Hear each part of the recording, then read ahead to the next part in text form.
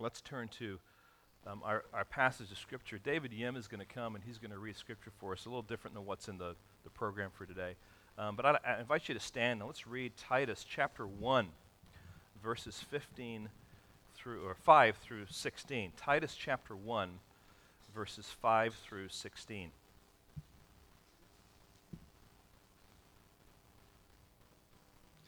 This is why I left you in Crete, so that you might put what remained into order and appoint elders in every town I directed you.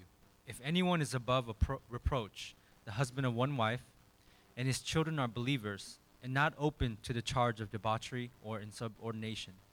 For an overseer, as God's steward, must be above reproach. He must not be arrogant, or quick-tempered, or a drunkard, or violent, or greedy for gain, but hospitable, a lover of good, self-controlled, upright, holy, and disciplined. He must hold firm to the trustworthy word as taught, so that he may be able to give instruction in sound doctrine, and also to rebuke those who contradict it. For there are many who are insubordinate, empty talkers and deceivers, especially those of the circumcision party. They must be silenced, since they are upsetting the whole families by teaching for shameful gain what they ought not to teach. One of the Cretans, a prophet of their own, said, "Cretans are always liars, evil beasts, lazy gluttons." This testimony is true. Therefore rebuke them sharply, that they may be sound in the faith, not devoting themselves to Jewish myths and the commands of people who turn away from the truth. To the pure, all things are pure, but to the defiled and unbelieving, nothing is pure. But both their minds and their consciences are defiled. They profess to know God, but they deny him by their works. They are detestable, disobedient, unfit for any good work. Amen. Thank you. Lord, would you allow us today as we come to the subject of eldership and the qualifications for eldership to, Lord, to be humble before you, to allow your word to be our teacher, that your Holy Spirit would work in our hearts. And Lord, you give us clarity and understanding, Lord, of the importance of what we are doing today. Lord, that you want to feed us, even with something that might seem a little distant from us. So Lord, help us. And Lord, I ask that I would simply be your messenger. And Lord, I ask for strength to be clear and to give proper and accurate, Lord, perspective as to what you desire for the leadership in your church. We ask this in your name. Amen. Thank you. You may be seated. Just to remind you where we are in this series, we typically, as you know, go through a book of the Bible as we are preparing for bringing prospective elders into the place of eldership. We wanted to go through a series here to make sure that we are teaching and we're establishing what eldership looks like and what it doesn't look like, because there's a lot of confusion in the church in America, on this particular subject. And so if you're visiting with us today, or if you haven't been here for a few weeks, I just want you to be aware of why we're doing what we're doing. And quite frankly, we're coming to a passage and to a topic that you might seem, again, a little academic, or it's like, I really want to be, encouraged by God. And, I want, Word of God just to kind of come and wow you. And this morning, the way the Word of God wows you is when you see the beauty of God's church and the responsibility that God has placed on the church to raise up elders to lead that church in a way that would honor God. That is critically important. And it's important to God, and therefore it should be important to God's church. And one of the problems, though, for me, as I come to this kind of topic, is that the conversation we're having here is about me. It's about anyone who would be in a position of eldership. And so it's a little bit awkward, okay? It's like if I ask one of you ladies, I want you to teach on Proverbs 31 and give lots of illustrations from your life. It would be difficult, all right? So for any person to stand up here and talk about qualifications for this, it's a very humbling experience. And I've had to ask myself a lot of questions this week, because one of those things about pastors and preaching is oftentimes the subject matter that you're preaching on is the way in which God wants to mold and shape you that week. So as you're looking at some of the qualifications, like, oh man, I struggle with that one this week. Oh, wow, and God is just reminding me of my dependence on Him in the context of leadership. And so We want to move into this discussion here, in this time, in this subject, with a sensitivity that some people can come to this with almost a critical attitude, looking to find faults. Because when you have a list of qualifications, what are you trying to determine? Whether someone qualifies or not. And so you can kind of have a critical attitude. The opposite, though, I think is important here, just as much as being honest about whether someone qualifies or not. And that is that, is there growth? And have you seen growth in those areas?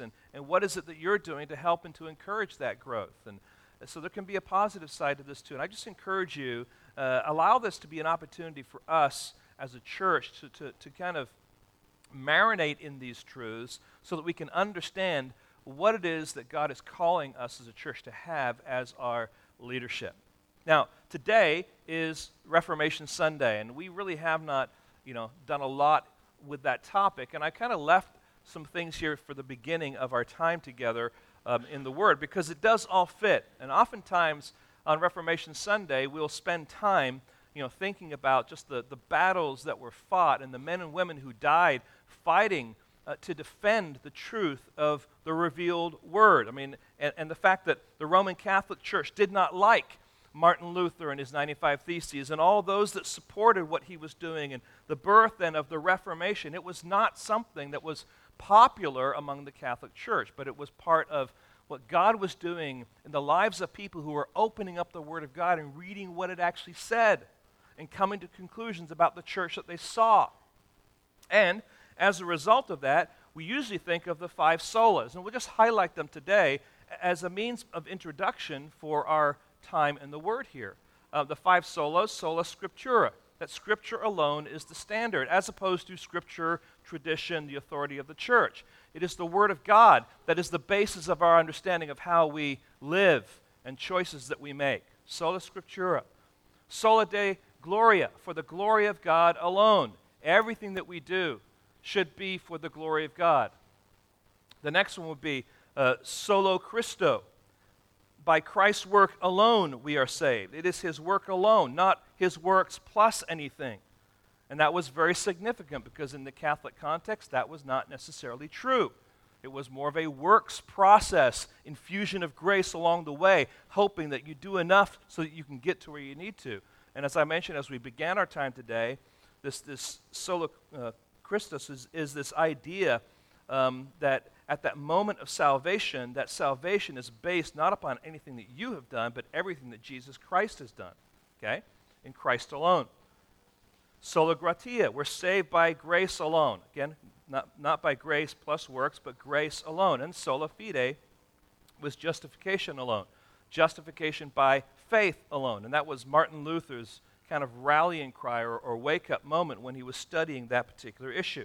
Now, I bring those 5 up just to remind us that these are the 5 solas that are really things that we embrace fully, but are the outgrowth and the fruit of the Reformation. But those are not the only things that came by virtue of the Reformation.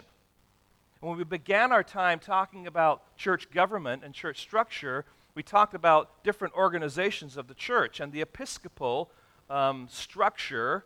Yes, it was part of the Episcopalian Church, but it was also part of the Catholic structure at that time, was this hierarchical mechanism that was in place for the assembling and the organization of the church. But with the Reformation, there was that structure that was already there, but there was a change in focus. And you don't see the immediate change taking place because what happened was the Reformation took place, and the structures that were there were just replaced with Reformed thinking people, Reformed thinking bishops, and so on. And then from there, they began to rethink, what does the church actually look like? Why? Because they're not just basing it on the tradition of the church, they're basing it on what the Word of God says. And so what happened was there was this return now to local congregations establishing and calling elders as their overseers. Listen to what Martin Luther says. No bishop should institute anyone without the election, will, and call of the congregation. Rather, he should confirm the one whom the congregation chose and called. So there was this move from a top-down establishment of those who were leading in the church to a church that is recognizing, raising, and affirming those who are in leadership. Now, friends, that was a radical change. The church was functioning completely different for hundreds of years with this hierarchical top-down standard. And now this Reformation comes, and this focus is now on these local church. In the Catholic hierarchy, there was no local church voice.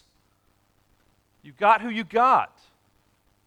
But in the Reformation, there was this emphasis now on what are the qualifications, what is the character of this man of God. Just study a little bit of church history, you'll find out that there was a season in church history when some of the worst sinners in the context of a community were the clergy, because they had the power over the people, because they could pronounce them, that you are anathema, you are not supportive of the church, and they had the power to say that, and people were totally, under the weight of the church. But with the Reformation, there became this reminder and this renewal of what does the Word of God say, and the purity and the severity and the significance of those leadership standards. And so the Reformers looked to the Word of God, not to church and tradition.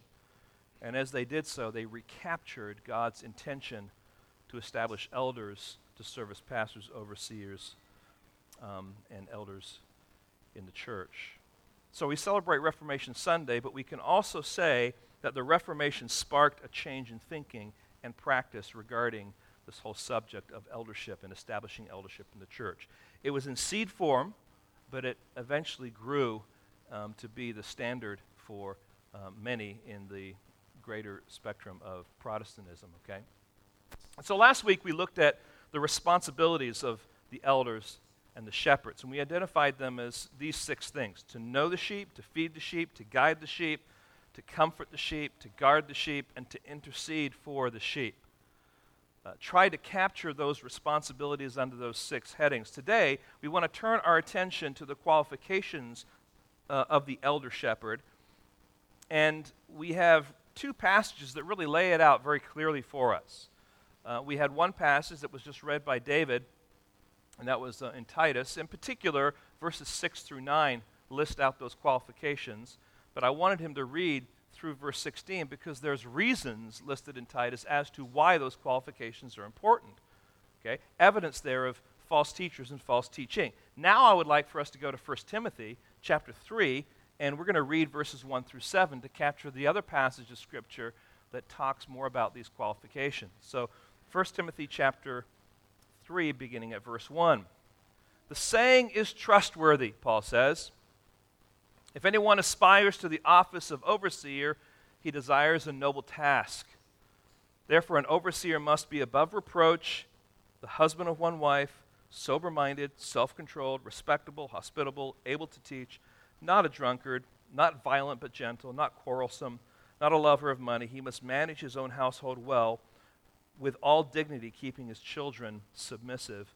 For if someone does not know how to manage his own household, how will he care for God's church? He must not be a recent convert, or he may become puffed up with conceit and fall into the condemnation of the devil. Moreover, he must be well thought of by outsiders, so that he may not fall into disgrace, into a snare of the devil. Now the question is this. Begin with this question. Why do men seek the office of overseer? Why do men seek the office of elder, shepherd? These words are used interchangeably to talk about the same office. Well, some seek the office out of wrong motives. If you remember last week, we talked about the hireling, right? The person is looking for the benefit of money and power and prestige and comfort. Their focus and their reason is a selfish reason. But others seek the office out of a God-centered motive because they care about the church, because they care about the gospel and they care about the sheep that are in that church, because they care about the honor of God's name and they care about God's will to be done. So there can be different motives as to why someone would want to take on this responsibility. Now listen again to what happens to the church and the sheep if there are not any godly leaders present. we're told that they will be overtaken by rebellious men, empty talkers, and deceivers. This is one of the reasons why Paul says to Titus and Paul says to Timothy to establish these elders, because there will be rebellious men, empty talkers, and deceivers. Not only that, the church will be upset and families torn apart if there is no one there to stand and to speak the truth, there to care for the flock. Okay? So the health and the well-being of the church is at stake. And God calls specific men to step in to that gap and to take up the mantle of being an intimate leader, a faithful feeder, a trustworthy guide, a gentle comforter, courageous guardian, and an eager intercessory prayer. So let's move on to the next question. How does the church go about determining who should serve as an elder or a shepherd? Well, let's start off with some bad examples, okay? And I just sat down and thought, how can I capture these bad examples from my own experience? These are things that I have seen in my experience serving as a pastor when people are considered for church leadership, all right? This is how sometimes it goes. We're looking for someone, and what's the criteria? How do we determine they're going to be there, right? There is, first of all, Mr. Popular, right? Mr. Popular is the one who is kind of presented as the person. Why? Because he's likable. People like him. He's funny, gets along with people. Maybe he does a lot for the people in the church. But he is Mr. Popular. He's jovial, he's friendly, he's well-liked. There's another one, though. I'm going to call him Mr. Senator. I call him Mr. Senator because he is being presented by people in the church because he represents a certain segment of that congregation. So, for example, in my experience, I've seen this happen. He represents the seniors in the church. And the seniors really want someone that will lobby for them, that the drums will be thrown out and replaced by an organ. Just so you know, I don't know where the organ would fit, okay? Just if you're ever wondering, all right? This person is going to change the music that we have in between our break there from that hippie music to Gaither music, okay? And they're saying, through this man, we're going to accomplish these things that we want. We're going to make sure that at all potlucks, seniors get to go first, okay?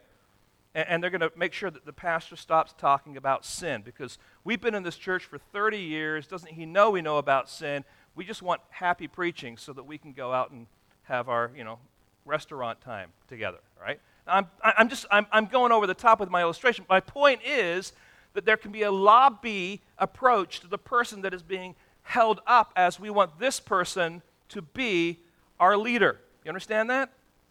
And the criteria is not a biblical criteria. It is we want a representative. So I'll call him Mr. Senator. Then there is Mr. Good Old Boy, all right? And Mr. Good Old Boy is more someone that is looked at from the perspective of who is already serving as leaders in the church, and we think that so-and-so is a good old boy. He can come on. He's one of us. He's not going to rock the boat. We're going to continue doing the things that we want to do. And again, the biblical criteria is not there undergirding this person. It is simply we want this person to come and to serve and to be on this leadership team or board, and they're not going to really affect any change. They're just going to come and support and be a part of it. All right, Mr. Good Old Boy. All right, then there's Mr. Sharp Businessman. Mr. Sharp Businessman has been very, very successful in business. And of course, if he's been very successful in business, certainly if he were in leadership in the church, then our church would be what? Successful. So we need more Mr. Sharp Businessmen to serve in leadership, because the goal is what? That our church is successful, all right? Whatever that would mean. And so the idea is that his presence would somehow allow that to happen. This morning, I thought of another one, okay? So I don't know if it was a divine thing, but it was just reflecting again. I call him Mr. Intimidating Bible Thumper. Have you guys ever met Mr. Intimidating Bible Thumper? I really don't think we have him in our church, okay? So, but I have met Mr. Intimidating Bible Thumper, and he'll let you know how things should be and how things should be run, and that the Bible says this and the Bible says that, and almost kind of creating his own way into leadership. But you want to be very, very careful because Mr. Bible Thumpers typically are not team players. They're typically simply wanting to do their own thing. And they love positions of leadership and authority because it gives them freedom to do and say what they want and feel like they have authority to do it now, okay? Now, there's probably others that we can do.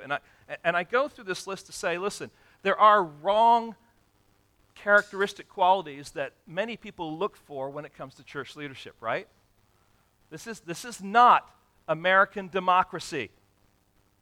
And we must be careful that we don't allow American democracy to come in and to change how we approach this.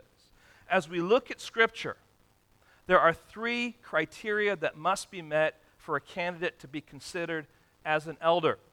All right? 3 criteria.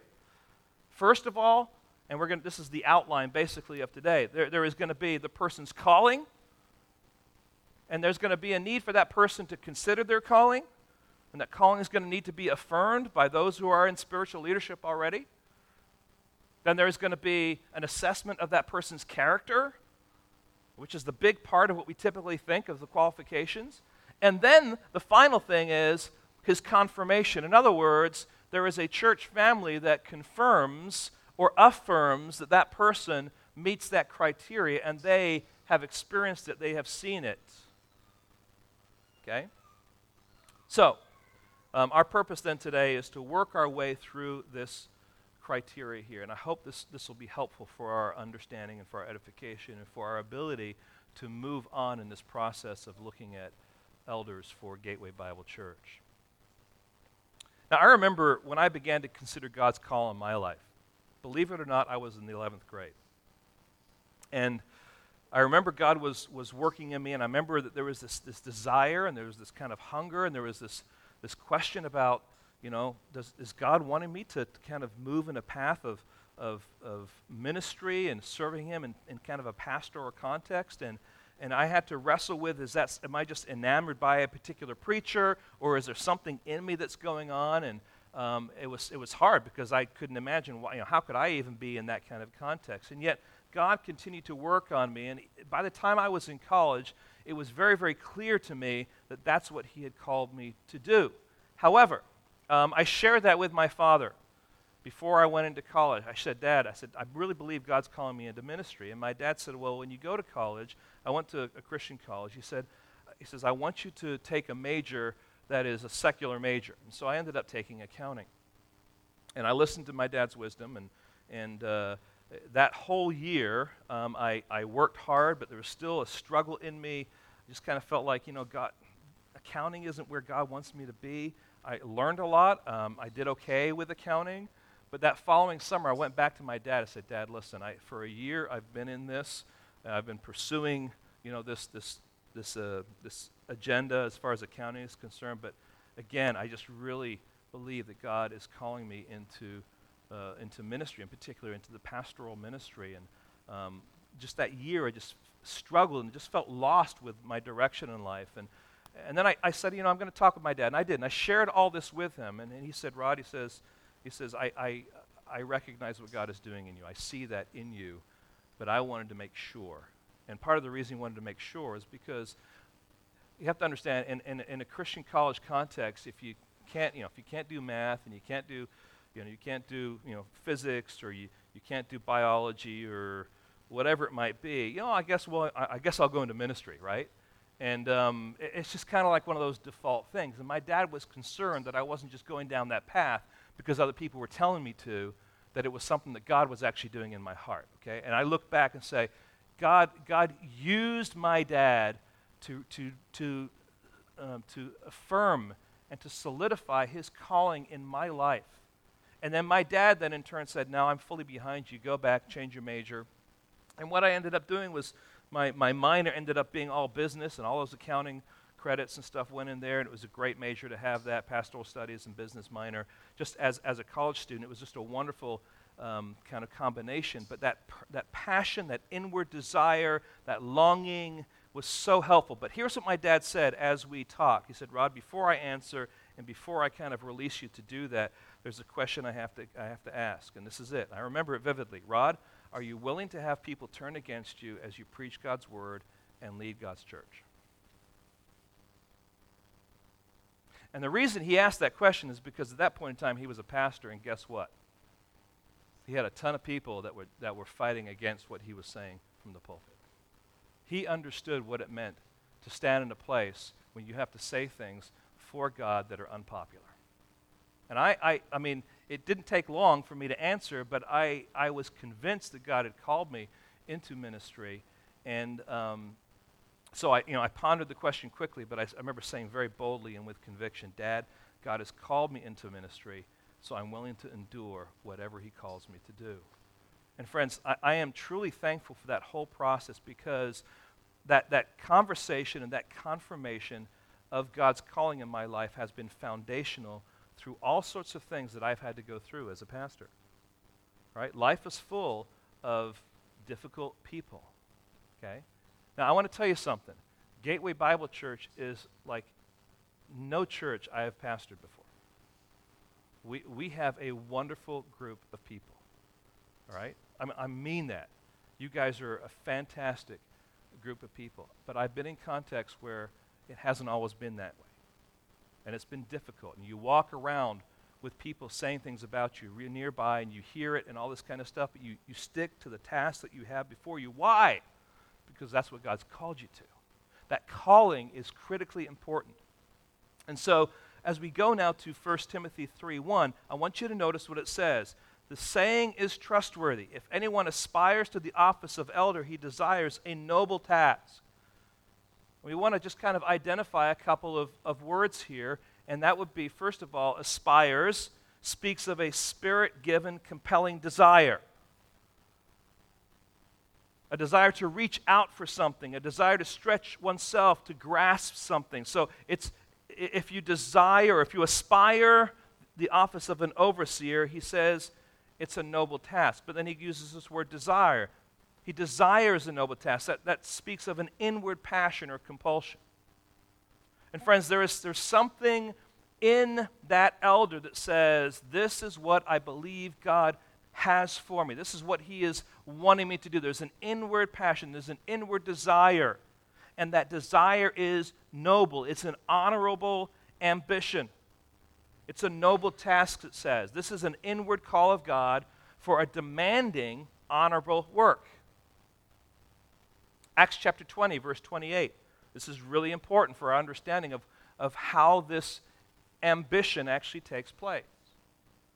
Pay careful attention to yourselves, it says, and to all the flock in which the Holy Spirit has made you overseers. Who makes them overseers? According to that passage, it's the Holy Spirit. So there is this work of the Holy Spirit in the heart of a man who's being raised up by the Holy Spirit for that particular office that we call elder, shepherd, overseer. Only God can qualify a man for ministry. And the primary indicator that the Holy Spirit has prepared a man is in his character. And that's why we ask the question about the calling, but we also here, and Paul does it, he says this is what you need to look at to determine whether or not the Holy Spirit has been and is raising this person up for this position of elder. John Stott notes the three essentials for a man to be considered as an elder are, and I quote, the call of God. Secondly, the inner aspiration and conviction of the man. Third, the conscientious screening of that individual by the church with regard to the subsequent character qualifications listed in 1 Timothy 3 and Titus 1. It's the same thing that we're doing today. All right? The call, the inner aspirations, and then the affirming that comes from the church that has observed that life based on those qualifications. And so it is to this Holy Spirit call to serve God as an elder shepherd that is the first of three criteria necessary for an elder to be qualified to serve God in the church. And friends, it is this calling that will be the place that an elder will retreat during difficult times. It is this calling that helps him stand firm in the midst of opposition. So this calling is critically important. This is his conviction. This is his comfort. This is his courage. The calling. Secondly, his character. Now, you probably noticed in your notes, there's a whole bunch of blanks here, right? There's actually 22 criteria. What I did is I took both of these passages, and some of the same words are used in both passages, came up with 22 criteria that are part of this qualification. And then we are going to be looking then, first of all, generally, and then we're going to look at it specifically as it relates to this person's character. And so you're like, man, that's a lot, and how much time do we have? Well, we're going to highlight, I'm going to kind of give you a direction of what some of these things are. There are a couple that we need to spend a little bit more time on to give further kind of explanation and clarity on because there's confusion. But the first one, and we'll just spend a little bit of time here, is really a general mechanism or a general tool to help us understand what a elder should look like. It's a general, overarching character quality. This person is above reproach. Depending on your translation, you have either above reproach or probably blameless, all right? Now, if you have blameless, understand it doesn't mean blameless. All right, that doesn't help, does it? But it doesn't mean that you are totally without sin. We've got to be careful what's being talked about here. Anyone here without sin? Can you think of any person being considered for elder that would be without sin? No. So the word blameless there is talking about a person who is above reproach. And the word is a compound that means to be apprehended, that which cannot be laid hold of, or that which is not open to censure. Let me kind of put it this way in asking these questions. Is there anything about this man for which someone could bring an accusation and support it? Okay? Now, it's easy for people to bring accusations, right? Well, I don't think what, right? But now the question is, are you able to support it? And is what you're using as a tool or the criteria for support, is it valid? This is an overarching principle or overarching qualification that is placed over all of the qualifications, so to speak. So this above reproach is overarching. It's like the umbrella over all of these qualifications. And so we're going to be asking the questions as we go through here. Is he above reproach in his personal life? Is he above reproach in his social life? Is he above reproach in his family life? Is he above reproach in his ministry life? It does not mean that he needs to be perfect or without sin. To be above reproach is to have no aspect of character where he can characteristically be faulted. And someone has used the expression, all right, so I throw my accusation against the wall. If it sticks, then it's something I need to pay attention to. In other words, is the accusation going to stick? Is there any substance to it? Okay? So if someone were to bring an accusation against this prospective elder, the accusation would not stick. And this is where we must be careful not to disqualify a candidate on careless grounds, a perception about the man's character, a perceived wrong or slight that you may feel that you have experienced by that person. Even, and maybe even more especially, when the subject of the accusation is more a matter of gossip than evidence and fact. Okay? In the process of considering a prospective elder, we must do all we can to maintain the integrity of both the office of the elder, in other words, what these qualifications are talking about, as well as the character considerations of the prospective elder themselves. In other words, we must not allow a candidate to be totally blindsided by an unfounded accusation. That is not helpful to the body of Christ. We must be very, very careful so we don't stand up and say, well, I think that so-and-so and such and such. No. The mechanism that we have in place in our church is if you have a concern about someone's character, whether they qualify in a particular area, your responsibility is to write a letter to your teaching pastor with your name signed, explaining what the concern is, giving the data behind it, so that I can then in turn follow back to you, and we have a written document so I know who it is, and we can deal with it, okay? And that just means that you're part of that process. We want to make sure we're protecting that individual from unwarranted accusation, but we also want to maintain the integrity of the office, okay? Both are absolutely necessary. We need to be careful about how we do that, okay? So this means two things then. Having examined the candidate, there is nothing about his character that causes concern that would stick and thus disqualify him. Secondly, it is evident that he is found able and gifted as an elder. Okay? Remember, we're not talking about perfection here. So that's the general quality, the general characteristic here of being above reproach. Secondly, let's now look at the specific things that are mentioned, and we're going to focus, first of all, on his personal life. His personal life, okay? And the first three qualifications, sober-minded, self-control, and respectable, can be pictured in the life of King David. And I would like for us to turn in our Bibles to 2 Samuel chapter 16. 2 Samuel chapter 16.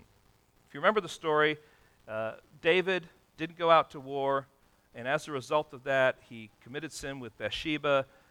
He ended up lying and murdering and creating this whole kind of conglomeration of sin.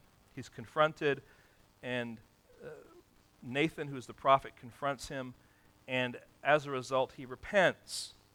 So this is after all of those incidents, but what happens as a result of David's sin is that David's sons, one in particular, Absalom, rebels, and in 2 Samuel 16, we find the account of Shimei, who's one of the descendants of Saul, hurling abuses and throwing stones and dirt at David as he and his mighty men are traveling away from Jerusalem, fleeing, and they're on their way to the Jordan. Okay? Now, we'll pick it up in verse 13. So David and his men went on the road while Shimei went along the hillside opposed to him and cursed as he went and threw stones at him and flung dust. Remember, this is the king. And he is with his mighty men. What do you think the mighty men are? Right? They would be the equivalent of the Navy SEALs today, right? I mean, if David said, sick him, they would go and sick him, and it would be done. But here's Shimei walking on a hillside, and it has to be somewhat nearby, right? Because he's throwing stones and throwing dirt. I mean, how far can you throw dirt? All right? I mean, not too far. So you can hear him. The stones are coming down, the dirt's coming. He's throwing all these insults, and what does David do? He doesn't retaliate.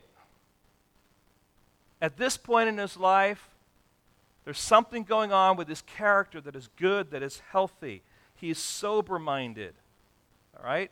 He has exercising self-control. He is being respectable. Verse 14, and the king and all the people who are with him arrived weary at the Jordan, and there he refreshed himself. And by the way, in that story, his mighty men said, hey, listen, king, let us go after this guy. And he's like, no.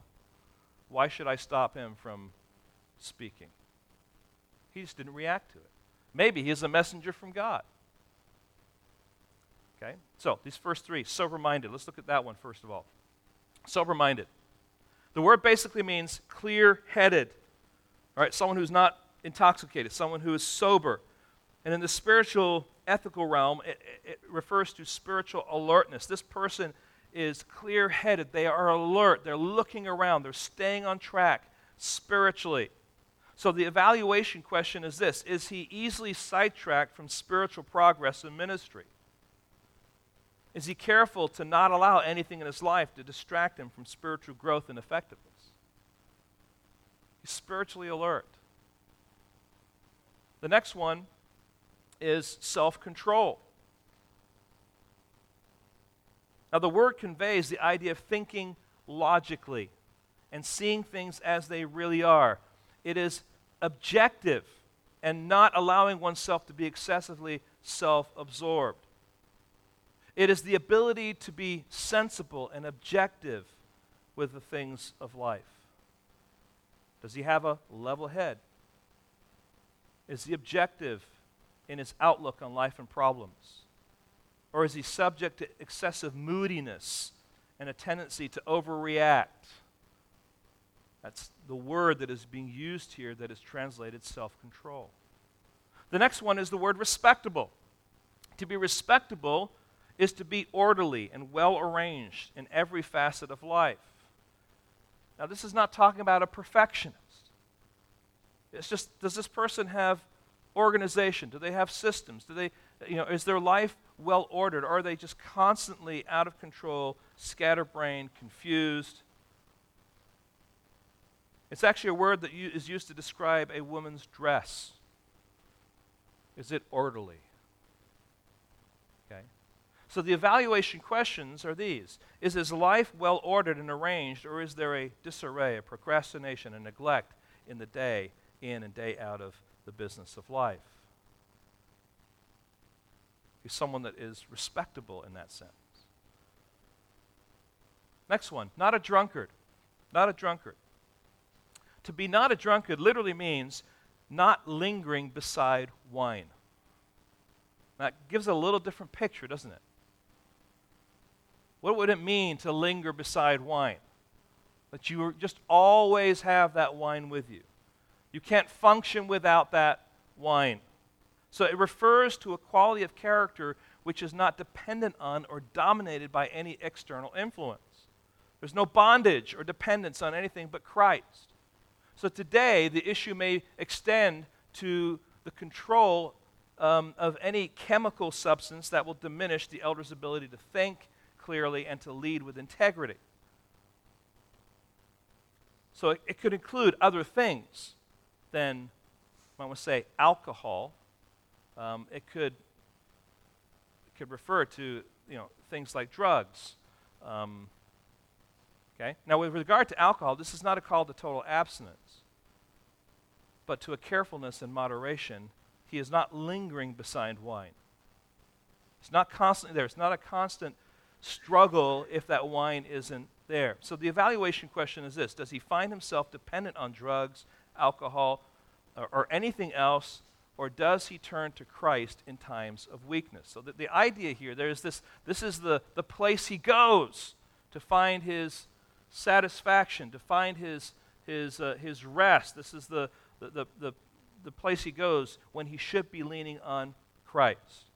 Now, one of the things I'm really, really thankful, especially in the ESV, is the apostles did not say anything about coffee, tea, chocolate, black licorice, or cheesecake, okay? And yet we joke and laugh, but some of those things, food could be one of those things, okay? The more I ponder on that, the more I struggle with this. Just the reality is, what causes you to not turn to Christ? But it's this resting on this alcohol, this wine that can control and can change and can influence. And we certainly don't want that, all right? Now, the next three, not violent, gentle, or not quarrelsome, are in direct opposition to the behavior of the false teachers. So I go to 1 Timothy chapter 6 now, in verses 3 through 6, just to remind us of the nature and the activity of these false teachers. 1 Timothy 6, verse 3, if anyone teaches a different doctrine and does not agree with the sound words of our Lord Jesus Christ and the teaching that accords with godliness, he is puffed up with conceit and understands nothing. He has an unhealthy craving for controversy and for quarrels about words, which produce envy and dissension, slander, evil suspicions, and constant friction among people who are depraved in mind and deprived of the truth, imagining that godliness is a means of gain. But godliness with contentment is great gain. So these false teachers were known for quarreling, for dissension, for friction, for craving controversy. But the elder shepherd must not be like them in any way. And that's why we move to the next one. He's not violent. A violent person is one who is a bruiser ready for a blow. I mean, bam, they're ready. You think that Jesus Christ is coming in 2014. Well, no, he's coming 2015. Let's go out and fight about it. I mean, it's that kind of silliness. But there are people that can be that way with God's truth. We need to be able to talk about God's truth. We need to be able to dialogue about things, and maybe even we disagree. We don't have to get to the place where we're bruising. This person has a tendency to fly off the handle and strike out at someone. They're easily irritated and have a very short fuse. So the evaluation question is this: does he have a tendency to lash out at others, either verbally or physically? The elder then is gentle. A gentle person is one who is equitable, suitable, fair. The idea here is a reasonableness. They're flexible. They yield even when he may not think things are completely right. He's willing to listen. He's yielding out of a sense of fairness when maybe his rights would give him the freedom to stand firm. So there's a reasonableness, there's a willing to listen and yield here. And so the evaluation question would be, would you say he is, generally speaking, willing to listen with a yielding and fair approach in his dealings with people? He's gentle. So he's not violent, he's gentle, and he's not quarrelsome. And this verb means to fight. And it's used of armed combatants or those who engage in hand-to-hand struggle. So this person is a contentious person who has an argumentative, quarrelsome attitude. A person who is quarrelsome, okay? He insists on getting the last word and to prove his own supposed superiority. Well, the elder needs to run away from that kind of characteristic.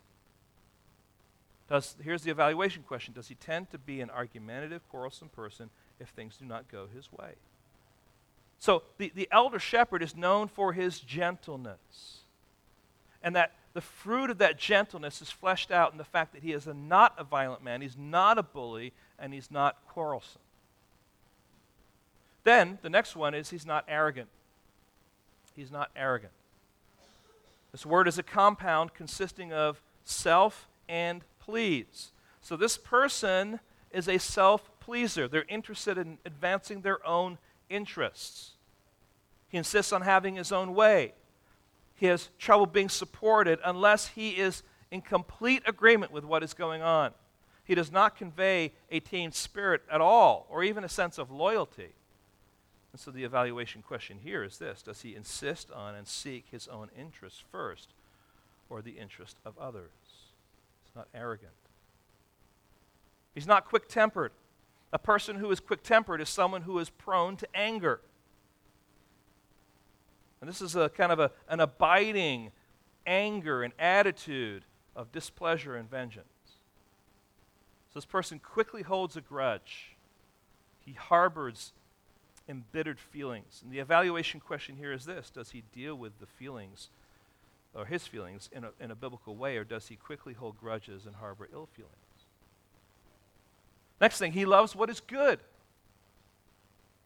He finds pleasure and enjoyment in doing good to others, as well as using his time and his efforts and his possessions to influence others for good. So the evaluation question would be this: does he have a tendency to use his resources to bring benefit, and blessing to others? Is he a sharing person, or does he keep too tight a fist on his resources? He's upright. An upright person is someone who seeks to be right and fair. Just and fair would be maybe a better way to say it. He can be counted on to do the right thing. He's not the kind of person that's going to be partial or show favoritism. Okay? And the question here would be then, does he have the tendency to act based on what God says is right, or are his decisions or actions easily influenced by pressure from men? Next one, he's holy. He's holy. Now, obviously, this does not mean that, he is sinless. But he has this attitude that he does not desire to condone or accept evil in any way. He literally abstains from every appearance of evil. Not that he abstains from looking and having the appearance of evil. The idea of appearance of evil is when evil appears, he wants to make sure that he is honoring God with how he handles that appearance of evil. He wants to be holy. He wants to be right in that. He's disciplined, okay? And the idea of discipline here is having power over himself, a strength of character, an inner strength of character. And sometimes it's good to be disciplined just for the sake of being disciplined, right? Just to have that discipline and the reality of, I can control my body. This person has a habit of being disciplined. The evaluation question would be this: would you say his general conscious effort is to allow the Holy Spirit to control his speech, impulses, and drives? Now, we've just looked at 13 criteria. You're probably like, oh, man, we've got a whole bunch more to go. I understand that, but there's a need for us to go through these and to ponder them. And I'm going to ask you that even after we're done today, that you do some of your own homework on some of these issues. But these are important. That is just kind of his general personal life. We're going to move now to what I'm calling his social life. And there are three things that are realities of his social life that we need to look at. As the world looks at him, what do they see? First of all, he's hospitable. He's hospitable. And the idea of the word hospitable means he loves strangers. A hospitable person is someone who uses his home to reach out to people in need of love and encouragement. He is welcoming in that sense. So the evaluation question would be, does he tend to extend himself in his home only to his friends, or does he receive new people as well, and that without complaint? He enjoys having people at his home, maybe people that are completely new, maybe families that are new to the church. Okay? Not a lover of money. This person is free from the love of money and is content with what he has. So he has a balanced perspective of money. He does not allow the making of money to distract him from his ministry or his walk with God. He knows that true values are eternal, not temporal things of this life. And so the evaluation question would be this: Would those closest to him say he is basically content with what he has, or does money easily sidetrack him from spiritual priorities? And the last one here would be he's well thought of by outsiders. Good comes from the world, from the word, which means pleasing, beautiful, commendable. He is well thought of. He is good in that sense by those that are outside.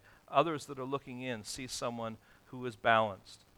There's nothing unethical going on. He's not one character among the church family and then a completely different kind of character in other places. There's a consistency that is taking place there. And what would his unbelieving acquaintances say about his character? Now, I've known some churches that actually will go to the workplace and ask that person's boss to evaluate this person's character because they want to know how this person is in the workplace too. Okay. So those are three criteria that are part of the social life. Now, this is all important stuff. This is a well-rounded look at a particular individual. His family life. Oh, let's just skip this one, all right? Oh, man. All right. Husband of one wife. We're just getting into some difficult territory here, that's all. Literally, it says a one-woman man, okay? So there's some confusion here. It doesn't mean a husband of, first wife and that kind of stuff. It means a commitment to one woman. He is loyal to her. The woman that he is married to, is he committed to her? Is he flirtatious with other women? Or is he happily married and satisfied with his wife? Now, Kent Hughes is helpful here. He says, the literal phrasing seems less concerned with one's marital history and more focused on whether the man being considered for office is perceived as living in honesty, faithfulness, and devotion to his spouse. So any question of divorce or remarriage will need to be taken into consideration by the leadership, remembering that the biblical cleansing that comes through forgiveness and grace needs to be weighed into consideration. Now, one of my experiences as pastor in a number of churches where I've been is I'm just amazed as to how many people I know who are walking with God, who are godly people. You find out they were once divorced. And many people don't even know it because it was years ago. And so you've got to be careful as you're considering this characteristic. What does that mean? Does it mean never? That's a whole other subject. That's a whole other time. But the emphasis here is not on whether a person is divorced or not. The emphasis here is that this person is committed to one woman. Now, this is also a clear indicator, along with other things that are going on in these texts, of God's intention for male leadership in the office of elder. Okay? It's the husband of one wife, not spouse. All right? And it doesn't say spouse of one spouse. It says husband of one wife. It's all written in the masculine, as well as the qualifications are written in the masculine. And the discussions about elders throughout Scripture are discussed in the context of masculinity. And so the weight of responsibility, friends, for eldership and shepherding and oversight is placed on the shoulders of men in the church. So the first one then is the husband of one wife. Secondly, a good home manager. And to manage involves the idea of presiding over, governing, superintending. It is a watchfulness over the condition of the home in all areas. Now let's just kind of paint a picture here. Where was the church meeting when Paul is writing this? They weren't meeting in a cathedral, okay? They were meeting in homes. And so the homes were open there for everyone to see. Come to church in our home. And so this person is evidencing a managerial oversight of the home, including parenting and caring for the wife and for maybe even if there are servants there, but also just the support and hospitality. So this encompasses a lot of different things. So this person has the ability to delegate responsibilities to family and to those who are part of that family circle there, and even decision making. If he has children, it means that he is disciplining and instructing those children with dignity, not humiliating them or causing them to be embittered. All right? So the question here is this: does he manage his household affairs in a commendable way, or is there chaos and disorder in the house? The last one here, children under control. Children who are under control are children who have a respect for authority and demonstrate it through a basically obedient attitude. Anyone here ever have a child that was totally and thoroughly obedient? If you have, talk to me. We might have a book deal. No one will want to read that, trust me. And this is one of the qualifications, honestly, that causes any elder or prospective elder to shake in their boots. Because you can pour yourself into your children. And you can do all the right things, but there is still a will in that child, right? And that child can go through times of wandering and struggle, and parenting is not always simple. There will be times of struggle, and there will be times when, as a parent, you have to stand firm for God and represent God in your parenting for the benefit of that child. And it may appear really ugly to those that are on the outside, but that parent knows, I am doing what God is calling me to do, and I'm in the battle, and I'm fighting for God, and I'm fighting for my child. Now, what this passage is talking about is an overarching faithfulness on the part of those children. On the part of that parent to represent God in the context of being a parent. Titus 1:6 helps us a little bit more. It says, and his children are believers and not open to charge of debauchery or insubordination. Now, there's three things from that passage that we need to understand as we think about the Greek language, and I realize you're going to have to trust me on this. You can do your own homework. But it's talking here about children, first of all, that are in the home. This is not talking about children who are independently outside of the home. Secondly, the word for children is plural. Excuse me. And if it's plural, the point here is this. We need to be careful we're not singling out one child when there's a whole bunch of others that reveal that there is actually a consistency going on in the home. But there's one child who is struggling. Okay? Now, if we're coming at these criteria with a critical attitude, what do we have a tendency to do?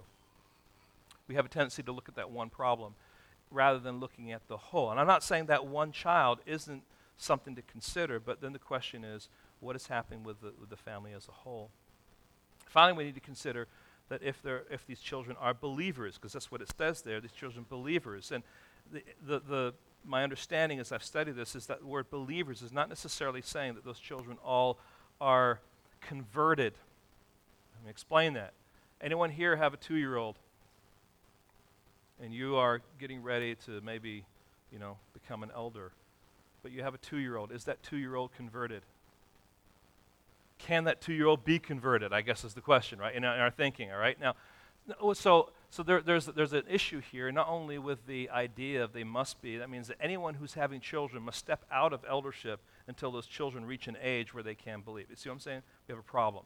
And the idea of this word then is, are these children faithful? From the same word, pisteuo, believers. Are they faithful? In other words, by our observation over time, we can see that these children are growing in their maturity based on their age and based on the criteria that is there. We're not fixated with one issue or problem from their youthful experience.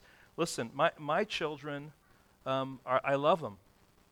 My son Adam's the only one that's here, but I'll say this publicly. They're all knuckleheads. And you know what I'm talking about. Our children do dumb things. And as a dad, I'm just like, you're an idiot. Now, I know you should never say that, right? But you understand what I mean. It's just like, why? And my point here is to say this, that my children are just like anyone else's children. There's no special pastoral elder DNA that my children have. They're struggling, they're growing, they're going to fail, they're going to make mistakes. And the thing is, there's a big picture here, and this is where a loving community will recognize elders and pastors who have children who may have special struggles being the sons or daughters of elders, because there is this unwritten expectation. And yet at the same time, there's an encouragement when those child they fall into the ditch and they need to get picked out. And rather than pointing fingers, they come alongside and help. My point here is this a normative thing? Is this happening with all the children? Or is this something that is kind of, this happens every once in a while, but how are those parents handling that child when they do fall into the ditch? Right? Is that child then ultimately faithful? Are they desiring to submit to authority? Are they desiring to grow? Now, Kent Hughes, again, has been a big help on Titus 1:6. Here's what he says. Paul's testimony is not so much requiring us to examine a child's professed testimony as to evaluate whether the child, in a manner appropriate for his age, is exhibiting evidence of consistent biblical discipline and spiritual nurture. We should all recognize that there are periods of life when raising children is more difficult and when beliefs of parents are naturally questioned.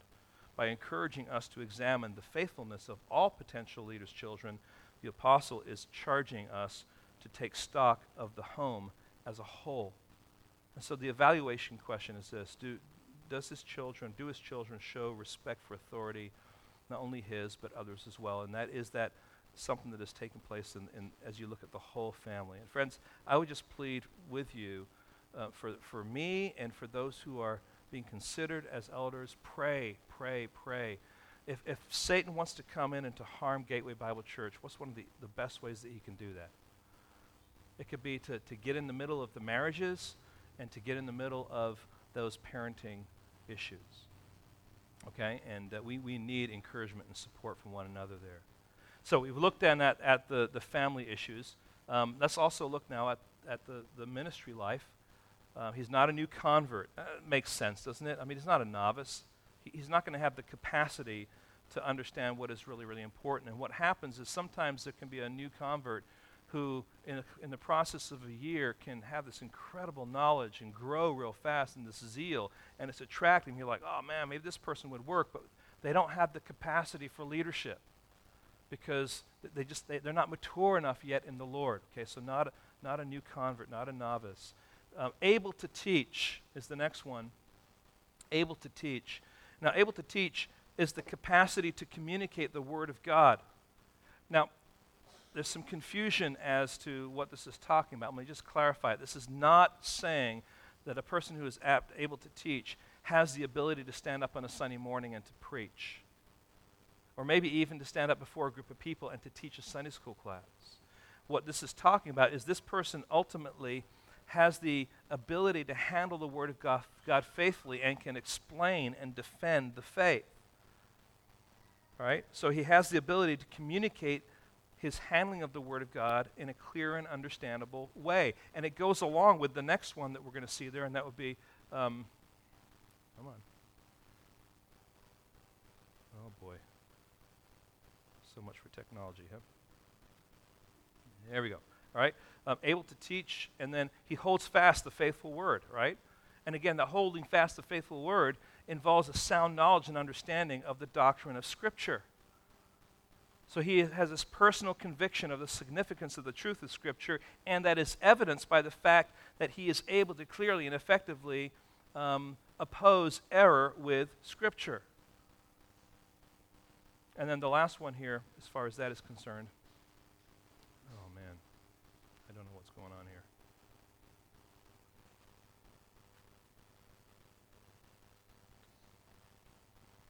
All right. That was the last one? Yeah. But hold on.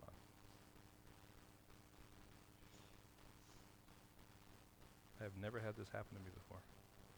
All right. So the last thing here then is his confirmation. This is really important. This is kind of like saying, okay, we've looked at his character, but now as a church family and as a leadership, these are the two criteria here, we need to look at this person's character. We need to look at this package of this individual. So we go back and we ask ourselves the question, is there evidence that this person has been called by God to be in this capacity of elder? Okay?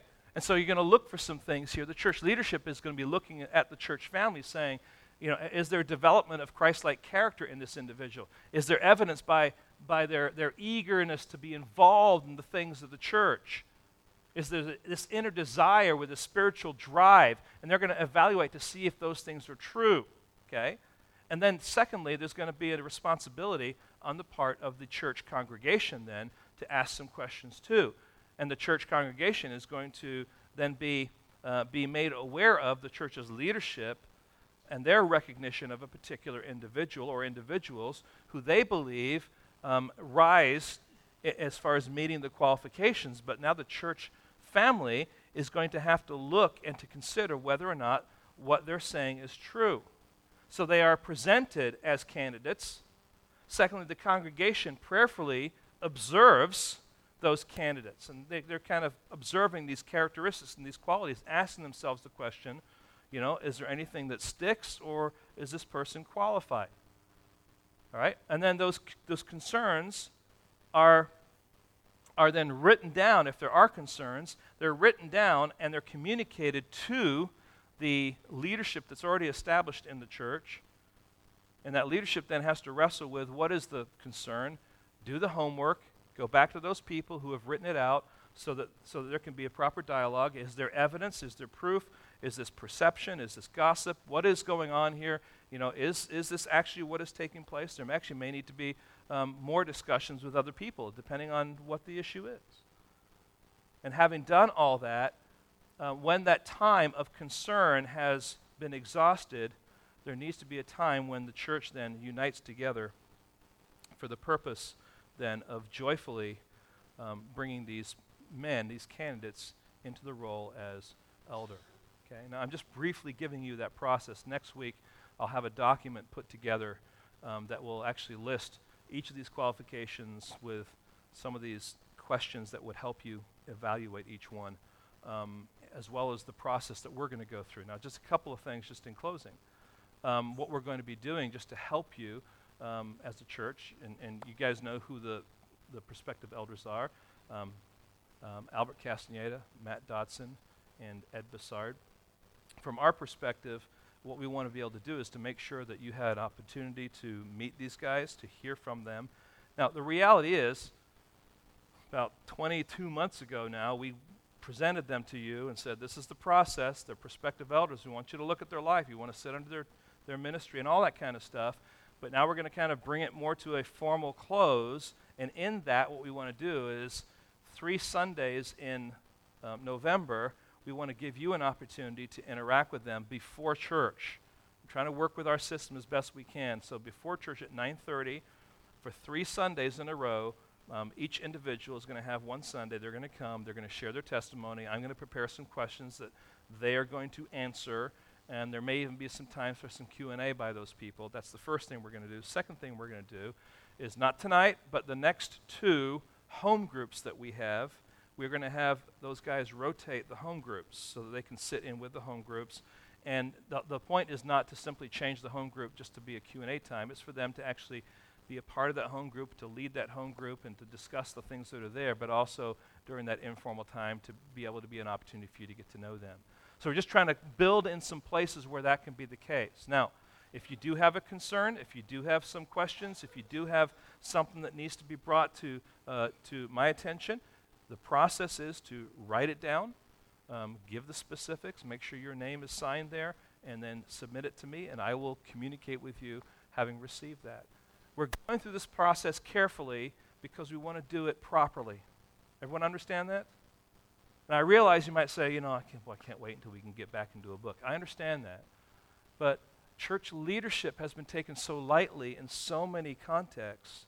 We want to be careful that we are doing it properly, effectively, and carefully for the glory of God. Because the strength of our leadership will also affect the strength of our church. And so, friends, we don't want to take this lightly. We want to take it with high priority and do this for the glory of God. Okay? Let's have a word of prayer. We'll sing a song, and we will let you go. Lord, we thank you for your goodness. Thank you, Lord, for the opportunity of being here today. Lord, these subjects are weighty. They're weighty, Lord, because this is your church. And Lord, sometimes we just feel like this is kind of a hoop that we need to kind of go through rather than a joy that we need to be a part of. And Lord, we need to be thankful that you have already been at work in our church, raising men, and there are others, Lord, that are beginning to kind of catch the vision of what you're doing in their lives. And Lord, I ask you would help us to continue to be mindful of men who are feeling and believing the call to serve the church in this way. So Lord, help us to be wise, help us to be diligent, help us to be knowledgeable, and Lord, help us to be joyful, Lord, as we go through this process. And Lord, would you be glorified in all that is done, we ask in your precious holy name. Amen.